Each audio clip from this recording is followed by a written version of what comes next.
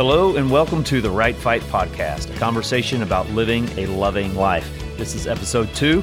I'm Reg Lloyd, and we're having a conversation with Kenny Vaughn. Kenny, you are so passionate about love. Why are you so relentless and passionate about sharing what you've discovered? Well, first of all, when you say passionate about love, that's I don't even know what to say because of what it sounds like, right? Passion and what I always thought love was. So like I don't even like the word love in one sense that it's so misdefined. You know, I've tried to figure out what other word could I use because everyone already has a preconceived idea of what love is, and it's romance and it's roses and I don't even feelings. Yeah, feelings and all that stuff, and just ask my wife how romantic I am. You know what I mean? It's like I don't even know what that is. I got to learn, but in the real sense of what love is, why does it matter to me?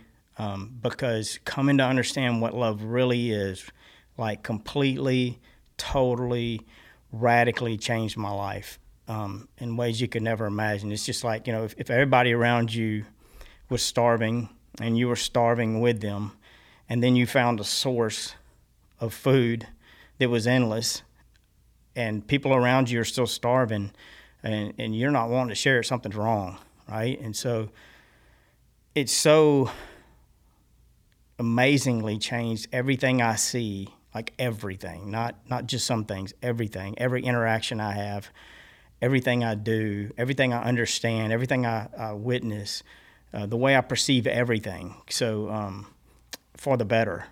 Like I mentioned in the previous podcast, forever I was fighting the wrong fight and it was destroying me. Then I found the gold mine, you know, like the thing that changes everything. And so I want to share it with people. But the hardest part is that it's so counterintuitive.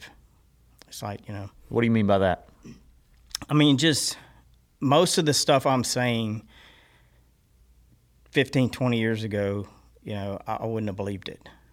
And so I'm trying to figure out a way. The hardest part is trying to say this in a way that someone, not that they don't want to hear it. Like I think most people they're desperately seeking the truth. They're trying to find their way. They're trying everything they can think of, anything that may make some sort of sense. And a lot of things that make sense are absolute foolishness. You know, they seem sensible, but they're really not if you dig a little deeper to what's really going on. And so by counterintuitive, I just mean what love really is almost the exact opposite of what we think it is. And so it's like you got everybody going this one direction. And because everybody's going that way, it feels right. And it's leading to suffering, like massive suffering. And I've been through all of that. And so I would say I was the king of self-love and the king of pride until it burned down my own kingdom. And so when you see those people head that way and you know the truth, you're dying to share it, you know. But just as an example, I was trying to think, what illustrates what I'm trying to say? Back in, I don't remember, early 2000s, I think, 2004 was Hurricane Rita. And anyway, our whole area, though we're in a hurricane-prone area, we'd never seen an evacuation like this. On top of that, Houston evacuated through our channels. And so everyone is being guided to the evacuation route. And we wait kind of late in the game to go. So now it's what is normally a 4-hour drive to Dallas is a 30-hour drive. But there's no one knows any other way. The storm's blocking one way and the highways are shut down another way. So everybody's being forced onto this one evacuation route. So it's like what's normally a 20-minute drive to Lumberton or Silsbee is now 3 hours. And so we evacuate with a friend of mine that happens to know some side roads to get to get past that first leg. And I kind of want to follow him, but I don't really. You know, because I'm like, well, everybody else is over here. If that over there was working, they'd already be using it. Or we're going to go over there and find that road is just as backed up as this one. It's a smaller road, and it's going to take longer. It's not going to go quicker, right? Well, it was only a little short stint, and he went, so I didn't want to lose him, so I followed him. We took some side roads that were like 2 miles parallel over, but running parallel to the evacuation route. And what was taking 2 hours took us, 20, 30 minutes. I'm telling you, I could not believe those roads were empty. Mm-hmm. Like no one was on them. So then from there, we got another stretch, and the next stretch, it's the same thing. He knows another highway over on the side. So he takes us the next leg, which would normally take 2 hours, but it's taking people like a dozen hours to get there, or 8 or 10 hours to get there. That highway was empty, Reggie. No one was on it the whole way. We didn't even see another car. We drove the speed limit all the way to what's called Jasper, Texas. We get in Jasper, he has to go another direction. So I lose my buddy, I lose my leader, you know what I mean? He's my fearless leader. So now I got to get into, and I don't know where to go from here, so now I got to get in line. So what would be the next 45 minutes takes 4 hours. And all the lanes are packed with people, okay? Now they're on the shoulders. So what's a 2-lane highway is a 4-lane because everybody's using the shoulders too. Now they're getting off into the grass. They finally get enough of that. They start crossing the median. Now they're driving the wrong way on the other side of the highway to go north. It's like mass chaos. And what would have taken another 20 minutes took us 2 more hours just to get to this next side road. We get to where the dam is up there in Jasper, if you're familiar with the area. And I'm just thinking, I don't know, if I turn right here, I have no idea where I'm going to have GPS and all that back then, right? We didn't have our phones. It should have been nice. None of that was available. So, but I'm thinking, if I turn right, I don't know where it goes, but I'm thinking it can't be worse than this, right? So, but I radioed the crew. We got a small convoy. I'm like, hey, why don't we hang right here on 288 or 55, whatever it is, and just, surely there's a side road that goes north from here. And everybody's scared like I am. And finally I decided, you know what, I'm just going. Reggie, we go, and we drove the speed limit to Dallas. Like, we're there in like 4 hours instead of 30. And everybody's dying on this one route. Not dying. Some of them I think actually did, but running out of fuel, running out of food, running out of everything, but they won't leave. But this is what I kept thinking. Like, there's nothing I could have told those people, I don't think, to get them to follow me off that route. Even though, and I wasn't sure I was going the right way, but if I could have put a helicopter in the air, and I could have showed them, look at what's going on right here, and look at this empty highway right here, everybody would have just left. Like, they would have followed out of there like madness. They'd have emptied that highway, and then we'd have needed another road. But so I guess what trying to say is that's what I feel like about love, is and about the book The Right Fight, and everything I'm trying to say. It's like everybody's on the same road, like everybody's saying the same thing, and not only does it not work, it's way worse than that. It leads to and ensures massive suffering. Like it leads to the wrecking of your own life and the hurting of the people around you. And so I'm trying to tell people, because they have so programmed what love is in their head, that it's something completely different. And if they have the courage, it's not easy at first, but if they have the courage to divert far enough to take a peek. And so I'm hoping in the podcast that what we can get people to do is to reconsider, because it's so counterintuitive. It's like, I know every fiber of your being is saying something else, because that's the way it was for me. But if you'll come take a closer look, it's going to be like looking from that helicopter. It's going to make perfect sense. You're going to know it's the truth. And if you can follow the truth a little at a time, it's going to set you free. Mm-hmm. So what would you say love looks like on the ground, like stuck? What do we believe about love right now that you're trying to help us to get out of? So we believe love's a feeling. That's the first thing. Okay? And then we believe that we should love ourselves, which is the opposite of love. So love is selfless. So the very simplest definition I could give you for love. And I've asked so many people, what is love? And everybody talks about self-love, but if you ask them to define love, I can't find anybody that can really even attempt to define love. And a lot of major psychologists will tell you it's indefinable, right? That you can't even define it. So if you can't define it, how are you going to live it, right? And so I would say the simplest definition of love is doing what is truly best for someone else without regard for yourself. Now, people will say, that's not a feeling, right? I mean, it's obvious it's not a feeling, it's a decision. But what about the feeling of love? What's that got to do with that? And I understand that, right? Because I understand that I don't choose what I feel. Right? That's the hard part. That's what the super counterintuitive part. Like, I don't choose the feeling of love that I have. I really don't. I have no control over that. But I used to think that feeling was for no reason at all. And what I didn't realize was that feeling was for a reason. So either someone was actually loving me, or I was choosing to love someone else in the choosing process. Just to give you an example, we're in a room right now. So if somebody comes up the stairs right now with a gun and they say, one of you's coming with me. So it's me or it's you, Reggie, right? What I'm saying is that if I love me, I say take you. That's what I'm telling you self-love is. So self-love is doing what's best for someone else without regard for yourself. Self-love is doing what is best for me without regard for you. It's the opposite, right? But here's what happens. If I say, take Reggie, I love me. If I say, take me, I love Reggie. But here's where we're missing it, and this is the light that had to come on from me.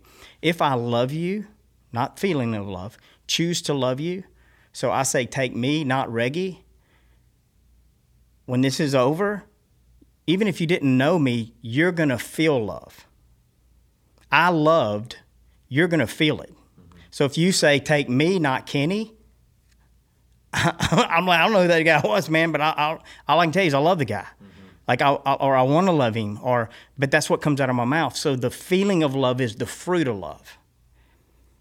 And then loving is the choosing. And so in the book, I say it's the right fight. I always fought for the fruit of love, the feeling of love. So if I fight for the feeling of love, that means I'm fighting for you to love me. And so when the guy comes in the room and I say, take Reggie because Reggie loves me, well, I'm not loving Reggie anymore, right? It's your responsibility to love, not mine. It's not my responsibility to make sure you love me. My responsibility is to love. Let me give you another example. So the world says that unless you love yourself, you can't love anyone else. That's the highway. That's where that's the evacuation route. Everyone is on that route. And what I'm saying is, if you love yourself, you can't love anyone else. And I know that sounds crazy, but just listen to me for a second, okay? And I'm trying to get you off the highway where everybody is and they're running out of fuel and everything's not going to last onto a wide open highway, right? So the best example or argument I ever heard for self-love was by a pastor, actually. And what he was saying was, and he made a good point, and I think he believed it, but I just think you need to dig a little bit deeper because it made sense to me when he first said, but this is the example he gave. He said, you're on a jet, and the oxygen leaves the plane, and the mask dropped down. What do you have to do? And he says, everybody knows you put your mask on first so that then you can help other people put their mask on. If you don't put your mask on first, you can't help the other people put your mask on, right? So if you don't love yourself, how are you going to love the person next to you? But here's my challenge. What I'm saying to you is love is not what you do. It's why you do it. And it's not putting your mask on first does not tell me who you love. And it doesn't reveal who you love. Why you put your mask on first reveals who you love. If you really put your mask on first so that you can help the people around you put their mask on, I would say that is not self-love. That is love. That wasn't for you, it was for them. If you put your mask on first to make sure you get a mask, under the guise of helping the other people around you get a mask, that's self-love. And so what I'm saying is, what I'm asking is, if you want to know who you love, you need to ask yourself, if only one mask falls down between you and the person sitting next to you, who's going to get it? Are you going to hurry up and put it on? If so, you love yourself. Or are you going to help them put it on? If you do, you love them. And so that's what I'm saying. In life, in most of my life, man, if the mask started coming down, I'd pull it out of the ceiling. I wasn't even going to wait for it to fall down. Like, I'm a fighter, and I'm a step ahead of everybody all the time.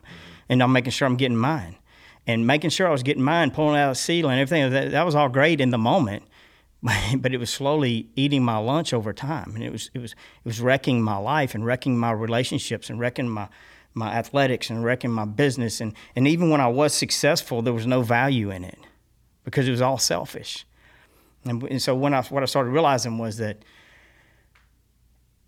I had to lay my life down, like, completely. Like, even if I don't get a mask, I would rather give you the mask and not live than live with the consequences I know when I took your mask. You know? So So your definition of love is doing what is best for others. How'd you say that? Without regard for yourself. Doing what is best for others without regard for yourself. Yeah, and it's why you do things that reveal who you love, why you put the mask on, okay? So it crosses right over to self-care. People say self-care is self-love. Well, no, I would say no, it's not. There's nothing inherently self-loving or loving about self-care. That's an action. Why you care for yourself reveals who you love. And Jesus pulled away for 40 days, right? Pulled away from everybody. Why did he do it? Everything he did was for us, right? I mean, everything he did. So caring for yourself, feeding yourself, taking care of yourself, none of that's inherently self-love. Getting yourself up every morning, none of that's inherently why you do it. The whole problem with the self-love movement is me first. Me first, that's self-love 100%. It's not caring what other people think, right? So you're saying it's the motive? You're saying why is the motive for the what? That's right. And if your motive's broken, look, people tend to see us outside in, but God sees us inside out. And the problem is, if people hang around long enough, they get to see the inside. Yeah. And that's why so many relationships, they start out wonderful. It's all outside in. We're all doing these things that look beautiful, but we're all doing them for the wrong reasons. And so we always it all starts great, but then at 2 years it all falls apart, or a year it all falls apart. Well, it's not like, and we think everybody changed. No, they didn't. Nobody changed. They were changed the last 2 years. You're just getting to see what's on the inside finally. We can only hide this so long. We can only make our own fruit, dress this all up pretty for so long before the inside gets revealed. And that's what was happening in my own life. I could dress it all up. I could be successful. I could do all these good things. But I was scared to death the whole time because I knew it was all my work, and I couldn't afford for somebody to see on the inside. Mm-hmm. But when you get the pureness right inside, which is God, it's Jesus, right? It all starts and ends with him. And then you get your motives right. Then when people see past the outer layer to the inside, and they will. So how would you encourage us to find out what our motive is? Would you think that the majority of people are not self-aware? No. Or you think they are? They're hyper self-aware. I don't agree with that no one's self-aware. So you think people know their motive for doing things? Yeah, no doubt, right? Now, I mean, sometimes we innocently do the wrong things. I'm not suggesting that's not true. It's like sometimes we think we're doing the right thing for the right reason, and we haven't. So maybe to some degree I would agree with that, that there is some lack of self-awareness. In other words, am I really examining why I'm doing this? Am I asking myself why I'm doing it? But I don't think there's anyone, if they ask why, doesn't know the answer immediately, right? Or not soon thereafter. Like if you sit down by yourself and you're like, why am I doing this? What is my real motive? Yeah. Then that it's not hard to flesh out. Yeah, my question was just simply how many people are asking themselves, why am I doing this? Because the other day, my daughter and I were at Starbucks, and we were sitting outside. It was close to closing time, and a delivery guy came to deliver the milk, and he delivered case after case. Well, he was doing it on a dolly, but had to open the door by himself. So I got up to open the door, but then after I sat down, I just asked myself, why did I open the door? Was I trying to do this to set an example for my daughter? Was I doing it just for the best interest? This guy just needed help. And I'm wondering how many times do we actually quiz ourselves to say, why am I in pursuit of this type thing? But if you're not self-aware, I don't see how you could ever reveal what your motive is. How would you encourage us to find out the why? Yeah, but I mean, that's a challenging question you just asked, right? That in other words, so there's two types of self-awareness. I think there is an awareness that we know why we're afraid, and we know why we're doing the things we're doing for approval, and so in other words, I think we're aware that whenever all I'm doing is just pleasing you, that it's actually not best for you. It's best for me. Okay, so I think we're aware of that. Now there are, I would say, and I do the exact same thing you just mentioned there. I mean, I often do things, and then after I've done them, sit down and think, I wasn't even really fully conscious of why I did it. Mm-hmm. But now that I'm thinking about it, I need to get that straight. Mm-hmm. Not that I don't need to do it anymore. Yes. I just need to do it for the right reason going forward. Right. Because, I did it for the attention. I stopped and helped that lady with the flat tire because, made me a nice guy, right? And that's the wrong reason to do it. And so I guess, there's a self-awareness I think we all have, but no, maybe not. Maybe we do need to ask ourselves why a lot more, Gets down to the core. Right. But I think the beautiful thing is if we do ask why, we don't have a hard time figuring it out. You know what I mean? I mean, even a lot of people I've talked to that have come and just 20 years of doing Shields of Strength, everything. I'm not a counselor, but I end up talking to people all the time trying to help. I've never found anybody that has gone through a lot of terrible decisions and has come out, and if you ask them, did they really not know? I've never had anybody say, man, I just never had any idea. They all say, I knew all along. I either didn't have the courage to do the right thing, or I was too hurt, or, for whatever reason, they justified what they knew wasn't right. So I think if we ask why, we know. Good deal. Well, that brings us to the close of episode 2. Look forward to continuing this conversation with episode 3. Thanks, Kenny, for your time and for the insight and provoking us to think a little bit deeper into the motive and the why behind why we do what we do. Amen. Thanks for listening to the Right Fight podcast. Make sure to check out Kenny's book, The Right Fight, for more on how to live a loving life. It's available on their website, shieldsofstrength.com, Audible, and all digital platforms. If you have any questions for the podcast, you can email support@shieldsofstrength.com and put podcast as the subject. And make sure to follow Kenny on Instagram and TikTok @JohnKennedyVaughn. Thanks for listening, and we'll see you in the next episode.